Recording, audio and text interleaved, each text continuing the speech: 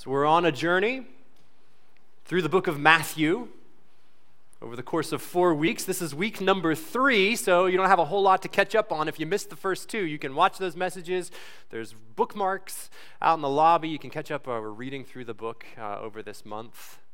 My name is Aiden. I'm the associate pastor of Outreach. It's my pleasure to be with you here, even as we're focusing on your kingdom come, that part of the prayer, your will be done. We're saying, not my will, but God's.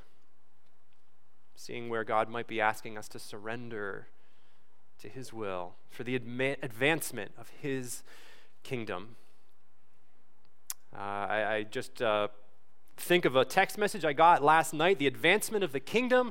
Some of you might know Cliff McKean. He attends our first service and leads a Bible study. He's in the Dominican Republic right now, and he sent me a message that's saying, hey, they were on a prayer walk yesterday, and God showed up, and like 7 people dedicated their lives to Christ. And he said it was like this hunger, like as he was talking with one person, and there was a translator there, that he was sharing about the gospel, and someone would overhear the conversation, and they would just walk up and be like, wait, what are you talking about? And then he would share with them. And then so like God was just on the move, and there was a hunger. And Cliff was quick to say, look, this is not me at work. This is not, he was the people on the team, but this is God. So if you're know Cliff, or if you just want to be part of his ministry, continue lifting him up in prayer as he works there at a short-term mission trip in the Dominican Republic. I think about Steve and Elise Straw, who were with us yesterday, Sunday afternoon, about the kingdom coming, and we watched a documentary called The Ends of the Earth, and how the ministry they're a part of through the Christian and Missionary Alliance, through our denomination, they're part of Marketplace Ministries, and he's a pilot, and so he flies medical things, actually I don't know exactly all he flies, patients, medicine, all over Africa and Gabon, but the documentary we watched was talking about bringing missionaries and bringing supplies to people who have no access to it, otherwise you'd have to drive for days.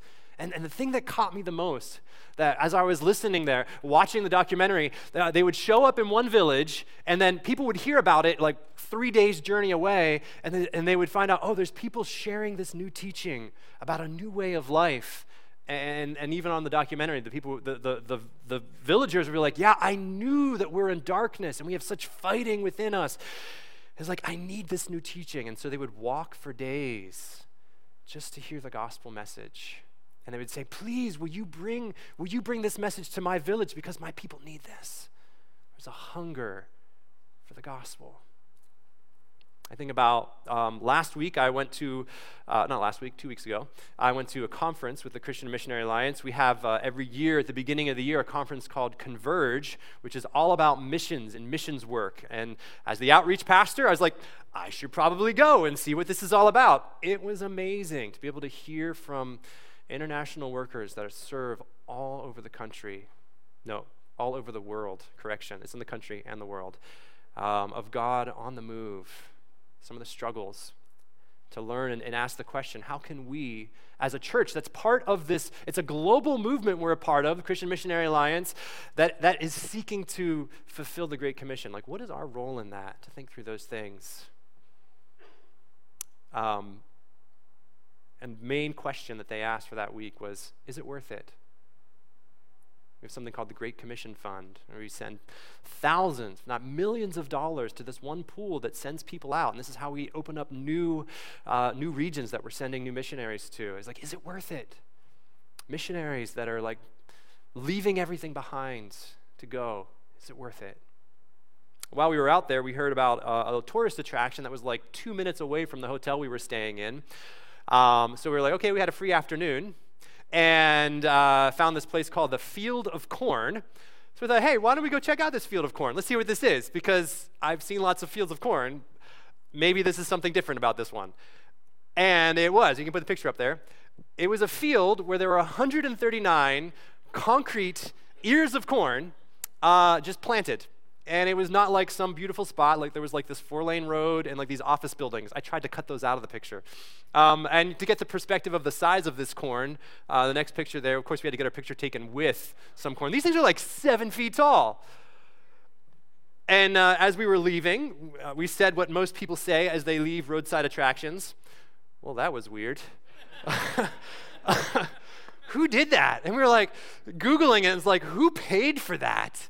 Right? Someone thought it was worth it to make concrete ears of corn and plant them in the ground, and we found out it was actually paid for by a grant from the local city of, I think it was Dublin is the city there. I was like, what? That this is what you value? Okay, I don't know. But there was a cost associated with it. And someone thought it was worth it. So today, we're talking about something different than the cost of planting concrete corn. The cost of discipleship, the kingdom specifically, the advancement of God's kingdom here and the cost of discipleship. You know, we are all used to paying costs for things, right? The first thing that come to mind for whatever reason when I think about paying costs, aside from like, okay, necessary costs of like, I got to pay to keep my house, I got to pay electricity, I got to pay, you know, all of those basic things. So what's the first thing that comes to mind is like, oh yeah, entertainment. Like, paying a cost, we're used to paying a cost of like, okay, I want to watch a show that someone says, hey, this is a great show or this is a great movie, and I expect it to be on Netflix, and I go to Netflix, and I open it up, and it says, oh, you got to rent it for $4.99. I'm like, I don't want to pay more money for this. It's just $5, so it's not a big deal, right? But like, I don't want to pay the cost for that. Is it worth it? I don't know the movie. Maybe. We did that. Honestly, I think maybe once in the past year, I'm like, okay, this is documentary. I really want to see it. Paid $5. We're starting to watch it. I fall asleep like halfway through it. It's like, oh, geez. It's like, that's all right. We'll watch it the next night. I forget the next night. Come back like 2 days later, and like, I want to watch it, and say $5.99 or $4.99. It's like, it expired after 24 hours. Was it worth it? Probably not worth the cost. Paying down debt is another thing that comes to mind when I think about paying down costs, right? So whenever Emily and I were first married, we were planning a trip across the country, and we were looking out different spots to go through like North and South Dakota, make it out to Yellowstone, and then circle our way back. And we were running into some challenges of like scheduling and finding available hotels, and we ended up saying, okay, we've saved all this money for this trip. We really, really want to go to this trip. And then we're kind of sitting there looking at it, it's like, oh, my school debt. If we took all of that money and applied it to my school debt, we would be like debt-free. So we did the very, very super exciting thing. Like, okay, this is when you know you're an adult, right? Say, well, we canceled the trip, paid off the final parts of my school loans, and we went camping. So we went to Niagara Falls. But it was a good trip anyways, but it wasn't quite Yellowstone. So there was a cost, right? And there's the thing about like that sacrifice that we made. What were we doing there? We were laying aside what I wanted right in that moment. Like in that moment, like I wanted to go to Yellowstone. I wanted to travel the country. I wanted to go. We didn't have any kids. Like this is a great season of life. We should do this. But I laid aside what I wanted right in that moment for something that I wanted even more, just the freedom to not have to pay these school loans still. And I think that's some of that essence of what we're going to talk about today, of like, are we able to lay aside some of the things we want now in order to get the things that we want most? And it turns out we do this like throughout our lives frequently. No matter what stage of life you're in, I think of my daughter who is 9, maybe a week and a half ago, she just got on this kick of where she's like, I want to fish. Now that might be like what she wants right now, so maybe this is a bad story, but hang with me. She's like, I want to fish. And she had a name for it already. It's like his name, actually she asked Alexa, she's Alexa, what's a good name for a fish? And then Alexa said, well, some people make jokes like sushi, but I prefer Bubbles. And so from that moment on, she's like, Bubbles. And as soon as it had a name, I think like there's no going back. Like she's bound and determined to get this fish. I'm like, all right, well, if you really want this fish, you're going to have to spend your own money on it. Because you know what happens last time we got a fish? This thing's dead, right? So she's not here. She didn't hear that part. Sorry. So like if you want it, you're going to spend your own money. So she counted the cost. She's like, okay, I've got $15. This was money she earned from over the summer doing some chores. She got paid for it. She counted the cost and said, okay, what I want is this fish more than what I have right now, this money. So yesterday, we went to the pet store, and you can meet Bubbles here, is the newest family of our member. He is actually, she's wanted a purple betta fish. So even as a child, she kind of counted the cost. What did she want most? She really wanted this fish, right? But even as we grow up, education, if you're in school, we're paying a cost. If you're in higher education, you're paying a cost through your time, right? The time that you're putting in studying and learning, that's a toll on you. Maybe you want to make a good impression on somebody. You want to impress a guy or a girl, you're going to pay a cost. It's like, oh, I took him out to dinner. Oh, I paid for this. I want to make a good impression, or I got some new clothes. You want to have a good future for my children. There's a cost that I would set aside things now for what I want most for them. Or if you're considering getting married, there's a cost to like joining your life with another person and laying aside your desires to put forward the desires of someone else. Buying a house, there's a cost. So we are very familiar with paying the price for things of what we want most. And then we say something like, well, what if I say I want to be a disciple of Jesus? It's not all that different, that there is a cost. Saying, I want to join you, Jesus, in the advancement of your kingdom here on earth. But it's not just going to be like completely free. There's a cost. And that's exactly what we're looking into today, is what is that cost of discipleship? So we're going to actually look at 3 different questions related to that. The first one is, what is this actual cost of discipleship? What does Jesus say? And then, why would we want to pay this cost once we find out what it is? And then the end of it, we hopefully can kind of make it a little practical and say, well, what are we actually saying that we're going to do with this? So we're going to start today reading. We're in Matthew 16. Right here, kind of in the middle of the book of Matthew, Jesus teaching to his disciples. So if you've got your Bible, you can read with me, open to Matthew 16. We'll be hanging out there for the whole service, jumping around some other places, but you can primarily right here in Matthew 16, starting in verse 24. I'll just read the whole scripture for today, which says this. It says, "Then Jesus told his disciples, 'If anyone would come after me, let him deny himself and take up his cross and follow me. For whoever would save his life will lose it, but whoever loses his life for my sake will find it. For what will it profit a man if he gains the whole world and forfeits his soul? Or what shall a man give in return for his soul? For the Son of Man is going to come with his angels in the glory of his Father, and then he will repay each person according to what he has done. Truly, I say to you, there are some standing here who will not taste death until they see the Son of Man coming in his kingdom.'" And God add blessing to the reading of his word. So the first question, what is the cost of discipleship? And before we answer that question super directly, I kind of want to look at the context. Like, what's going on in the Gospel of Matthew? What's going on in Jesus' life right before he said these things? And if we back up just a little bit to verse 13, we find that Jesus was in the district of Caesarea Philippi, and he asked his disciples this question. He said, "Who do people say that the Son of Man is?" And the disciples, they threw out some different answers. Some say John the Baptist, others say Elijah, others say Jeremiah or one of the prophets. But then he said to them, and he made it personal, he said, "Yeah, that's what people say." But he said, "Who do you say I am?"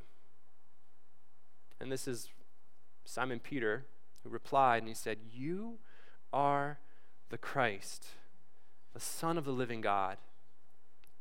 And Jesus answered him, "Blessed are you, son of Bar-Jonah, for flesh and blood has not revealed this to you, but my Father who is heaven.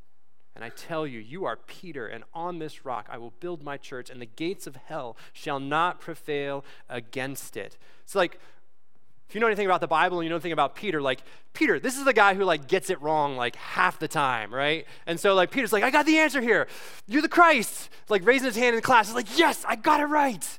And then Jesus even affirms him and says, "Yes, and I tell you, I'm going to build my church on this rock, and you're going to prevail against the gates of hell." It's how Peter would have been feeling in that moment of "Hey, I got this." Now Jesus is revealing his identity of who he really is as the Christ. Then immediately after that, it says this. It says, from that time, Jesus revealing his identity to the disciples, fully disclosed. "Look, yeah, you've got this. I'm the Christ." From that time, Jesus began to show his disciples that he must go to Jerusalem and suffer many things from the elders and chief priests and scribes and be killed. And on the third day, be raised.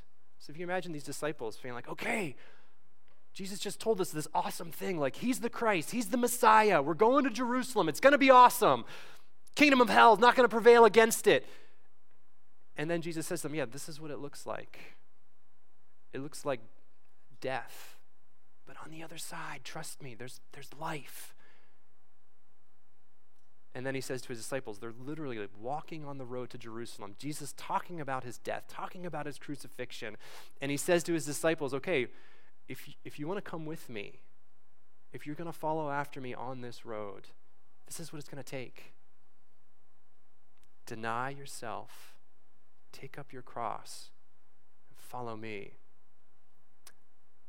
So I don't think we can kind of like play games with this and say there's some sort of like allegorical, what is Jesus asking us to do? I think there's some really hard things that Jesus is asking of his disciples. So if I'm going to be a disciple, what's this cost look like? And I think it's mirrored. If you were reading along with us in the reading plan, we read through Matthew 8 early this week, where it talks about some other people coming up to Jesus and saying, hey, I want to be your disciple. I want to follow you. This is Matthew 8, verse 19, where it says, a scribe came up to him and said, teacher, I'll follow you wherever you go. What was Jesus' response? It's kind of strange. He says, well, foxes have holes. The birds of the air, they have nests. But the Son of Man, he has no place to lay his head. It's like, Jesus, what are you saying? He's saying, well, if you're going to follow me, this might not be what you think it is. This might not look like what you're used to. He goes on, it says, another one of the disciples said to him, Lord, let me first, I'm just going to go and bury my father. And Jesus said to him, follow me. Leave the dead to bury their own dead. It's like, Jesus. Not easy things that he's saying. And then later on, in Matthew 19, Jesus shares about the rich young man or the rich young ruler that came up to him, and he's asking Jesus, he says, teacher, what do I have to do? What good deed must I do to have eternal life? And Jesus said to him, why do you ask me about what is good? There's only one who is good, but if you would enter life, keep the commandments. And then this man said to Jesus, he said, which ones? And Jesus said, he's listing off some of the 10 commandments here. He says, you shall not murder, you shall not commit adultery, you shall not steal, you shall not bear false witness, honor your father and mother, you shall love your neighbor as yourself. And I think at this point the guy's probably like, hey, I think I've done that. I haven't killed anybody. I'm honoring my father and mother. I'm not committing adultery. I'm not lying or bearing false witness against people. So the young man said to him, all these I have kept. And he's like, well, it's probably like, hey, I'm good, right? What do I still lack? I'm good. But Jesus said to him, if you would be perfect, go, sell all you possess, give to the poor, you will have treasure in heaven. And then look what he says. He says, and then come, follow me. And then in Mark's account of this, it says that right before he said that to him, that Jesus looked at him and loved him. So I think in each of these three cases, these three instances, what is Jesus doing here? He sees like, oh, these are hard things. I think he's looking into the hearts of those who would seek to follow him. And he's looking there and he's saying, okay, what really has your soul? What are you really giving your allegiance to? What is that? If you're talking like laying down your crowns, what is that crown that you are wearing that's like, hey, maybe even out of pride, say, this is my thing. And he's saying, no, that's the thing that's in my place, as Jesus would be saying. That's the thing you need to set down so that you can pick up what I have for you. Foxes have holes, birds have nests, the Son of Man has no place to lay his head. Maybe that scribe was like, well, comfort was his thing. Let me go bury the dead first. Maybe family was the thing for him. Or maybe it was just being understood, or like his family wouldn't have understood why. What are you doing? This is your father's funeral, and you're not there. And the rich young ruler, God looked at his heart and saw, it's the stuff that you have. If you really want to be my disciple, you've got to ruthlessly just eliminate that stuff that you're worshiping. That's not me. So denying self, I wouldn't take any of these as prescriptive, saying okay, well, now we got to go be uncomfortable, leave our homes. That may not be the thing for you. Okay, we got to leave family behind and go to another country and serve overseas. That might not be the thing that has your heart. I'm not saying you have to go sell all of your things. It's not a prescription that everybody has to do these things exactly, but it's descriptive of what's in your heart. And so I think this idea of denying self is just a posture of willingness to surrender everything. Whatever Jesus would demand, are we willing to hold that loosely for when he says, actually, you know what, that's kind of raised up to a place higher than me. So Jesus says, you got to surrender this. But, right, Jesus doesn't stop right there. Of just this surrender, denying self, that's not the whole thing, right? He says, okay, if anyone would come after me, that's just the first half. Let him deny himself and take up his cross. I this past week kind of had a little mind shift on what this means to take up your cross, because I think a lot of times, and there's an article that I read that really kind of helped me shift my thinking on this, that we use that expression. I mean, you may have heard someone say, well, that's just that's my cross to bear. Or this is my burden, that's my cross to bear. And sometimes people throw it around jokingly of well, I work in an office, and my cubicle mate, has got really bad breath. And that's my cross to bear. Or to even people using more serious things of a long-term sickness. Say, well, that's just the cross I have to bear. But I don't know that Jesus is telling us to take these weights on ourselves as if this is the work of God's kingdom in us, of just, kind of bucking up and bearing the hardships of the world. I don't think that's what God's saying here, what Jesus is saying. I think there's something different. I just want to read to you a little bit from this article. It was written by a woman named Christy Gambrill, and she wrote this because, again, in this context, Jesus is literally on the road to Jerusalem to be crucified. Kind of digs into, what is this crucifixion all about? What is this taking up your cross in a very literal sense? And she says this. She says, crucifixion was reserved specifically for offenders who had rebelled against authority. So, to take up one's cross referred to the practice of forcing a condemned person to carry the crossbeam to his execution site. This showed that although he had rebelled against authority, the condemned person was now so completely conquered that his last act in life would be to carry the instrument of his demise to the place of his death. It was a show of complete and utter submission. A call to bear one's cross as part of following Jesus, then, is a call to be as submitted to Christ as the condemned criminal was to his death.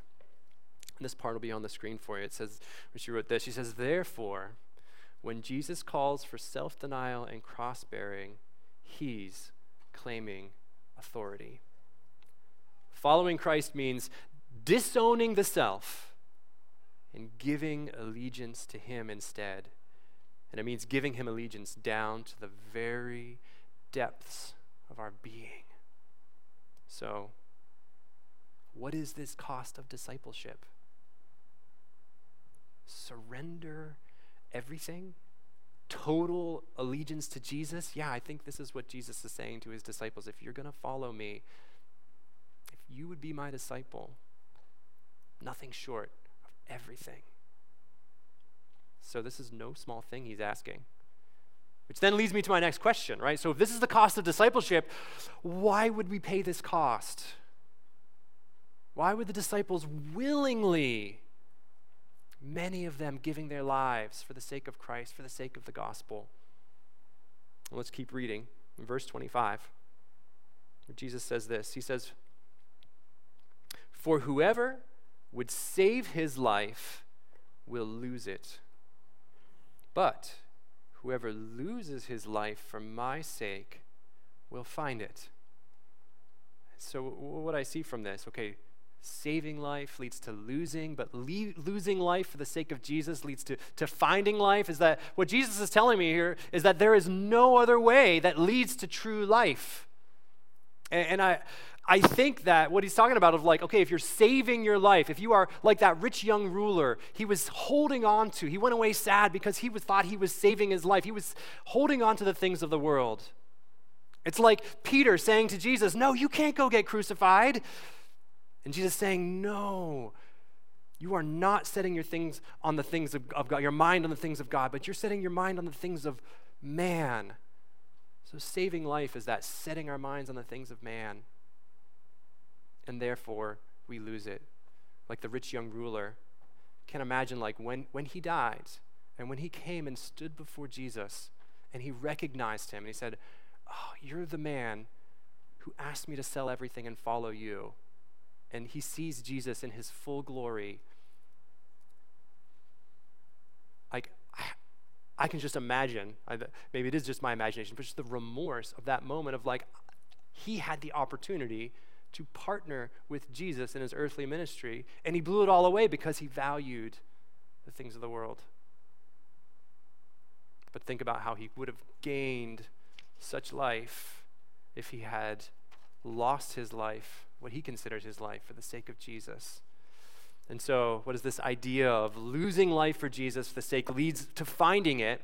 That's just like that surrendering everything.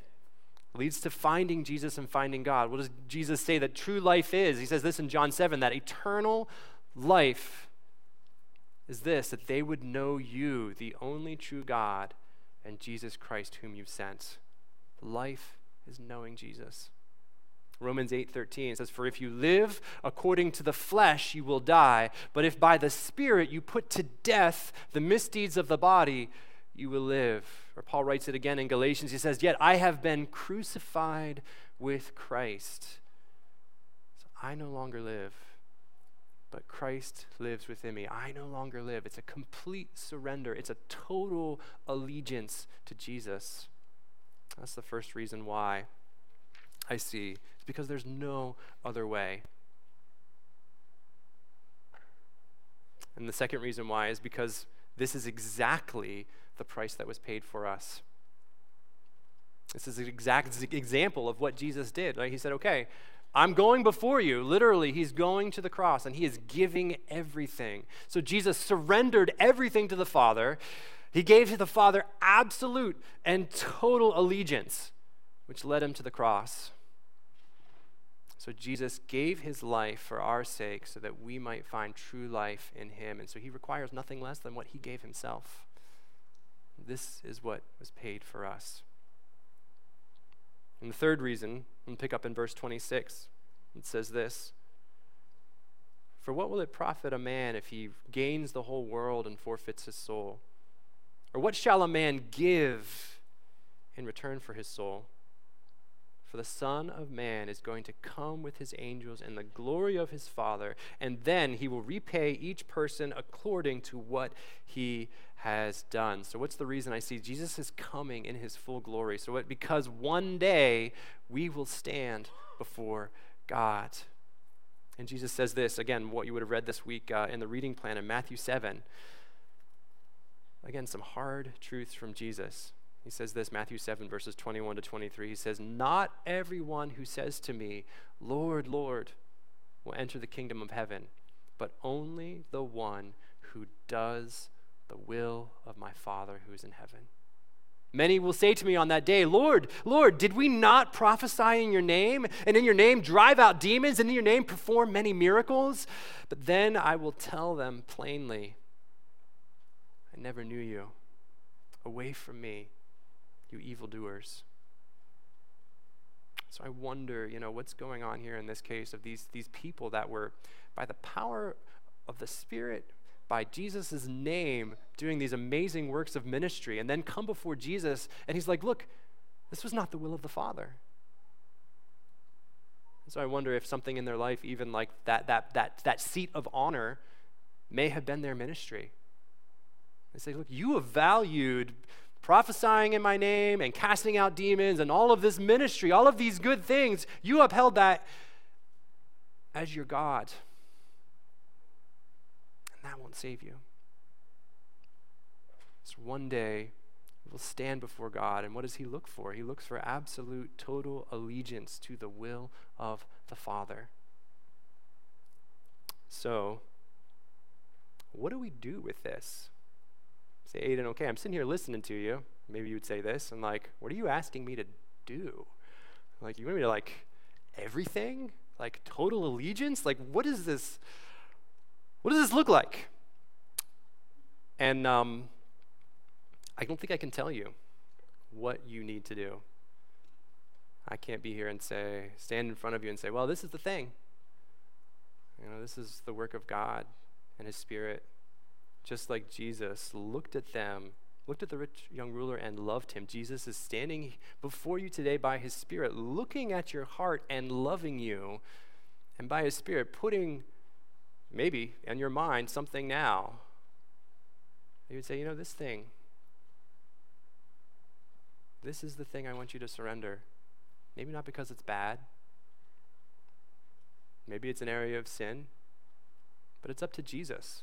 And maybe you're not getting anything right now from God, or maybe you're like, oh, I don't know what that thing is. But as followers of Jesus, as disciples of him, he invites us to just continually, just to examine our hearts, and to partner with his Spirit to examine our hearts, and to ask the Holy Spirit to search your heart. This is that Psalm 139, search me, God, and know my heart. Test me and know my anxious ways. See if there's an offensive way in me, and lead me in the way everlasting. That God will do this. Or think of Psalm 51, verses 10. It says, create in me a pure heart, O God, and renew a steadfast spirit within me. And then jumping to verse 12, he says this, he says, restore to me the joy of your salvation. And listen to this, he says, and grant me a willing spirit to sustain me. That's it right there, this idea of surrender, a willing spirit that God, whatever it is you ask of me, total allegiance. I'll say, okay, yes, I'm here with you. All right, so that's the first part. What do we do? Examine our hearts. Second part, I don't think these are like huge areas of, maybe God's put something big on your heart. Maybe he has some huge call on your life to go and join the work of the Christian Missionary Alliance overseas, but I think the way that God often moves is in these very small steps of obedience that lead you on this path to total allegiance. Like with the disciples on that day, when Jesus said to them, they weren't at Jerusalem yet. He wasn't on there like carrying the crossbeam of his cross yet. He's saying, but no, if you're going to follow me, this is where it will go. I'm just asking you to take one step with me today. I'm just asking you to trust me for this. And I wonder if Jesus is doing the same thing today. It's just like, look, there may be something big in the future, but today, just take one step with me. So I wonder what that small step would be.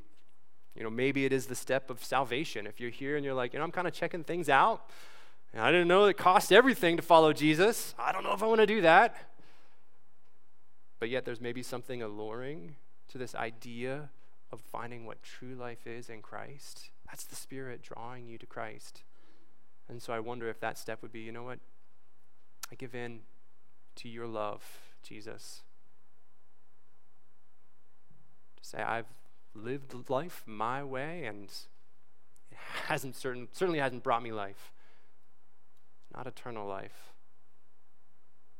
To turn the corner and say, okay, Jesus, I will follow you and trust you that you'll show me and lead me in the paths of your righteousness for your name's sake.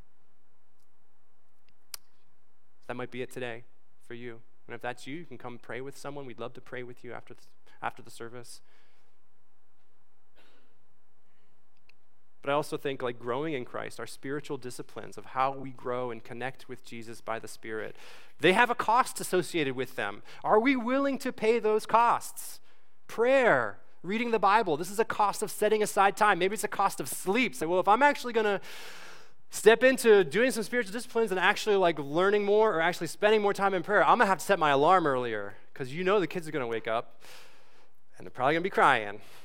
Or they're going to say, change me, or they're going to say, like, feed me, or that's my house, right? Once our youngest wakes up, like, anything quiet is done. This is going to cost time, sleep, right? Cost of comfort. And saying, Jesus saying, okay, well, Pastor Aaron was talking about fasting earlier. There is a discomfort in that.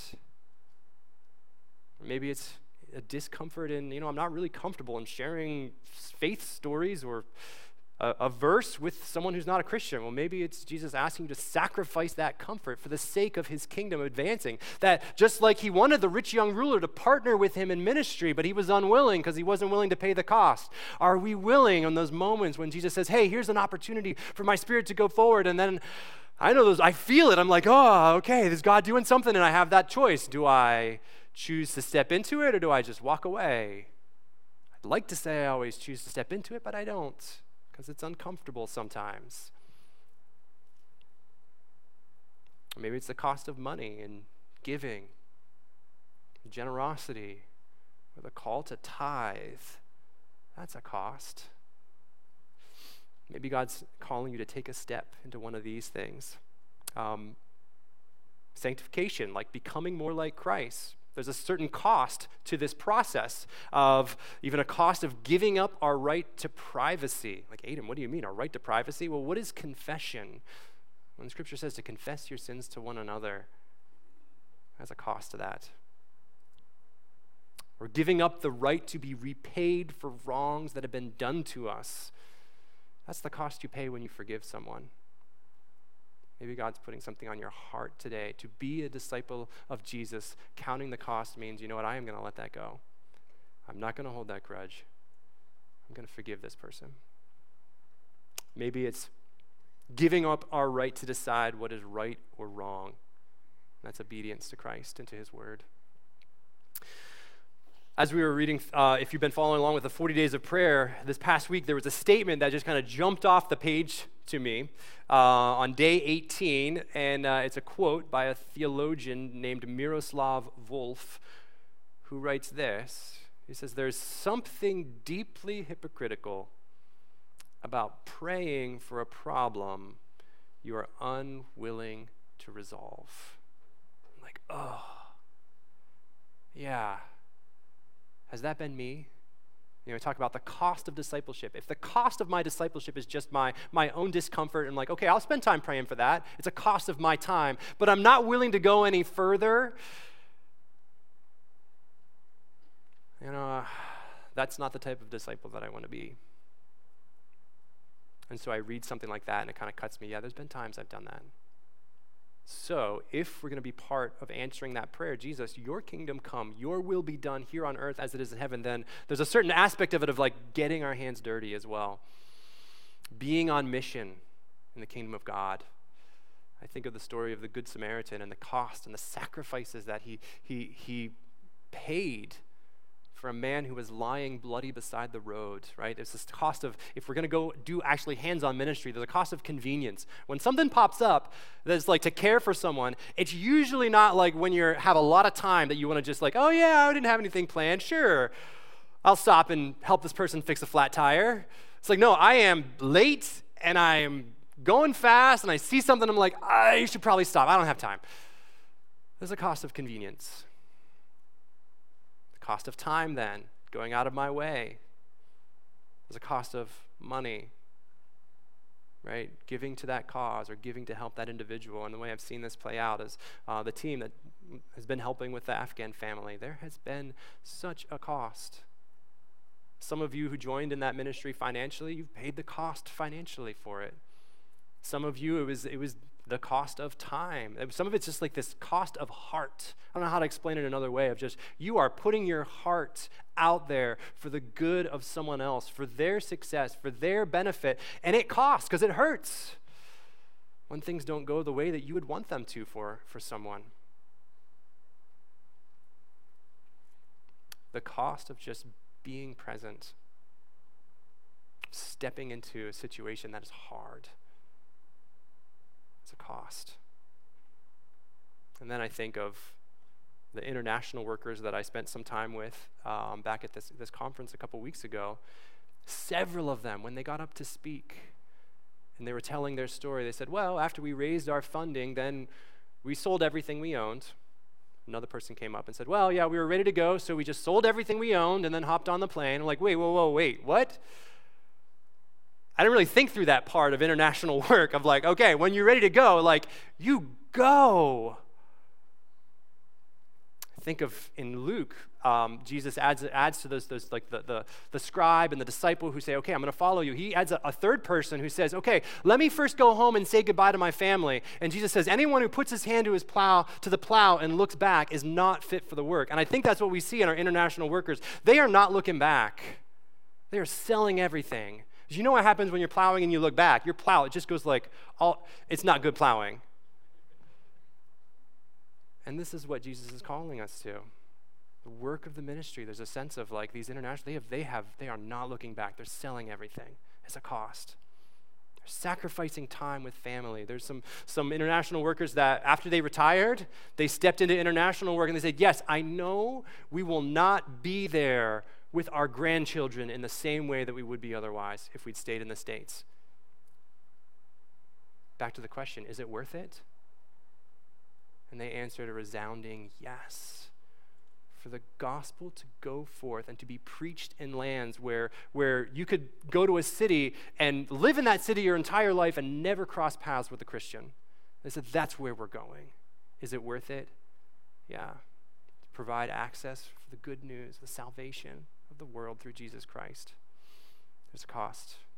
And then in the documentary we were watching last Sunday, one of the women who was working in aviation ministry, her plane went down and she died.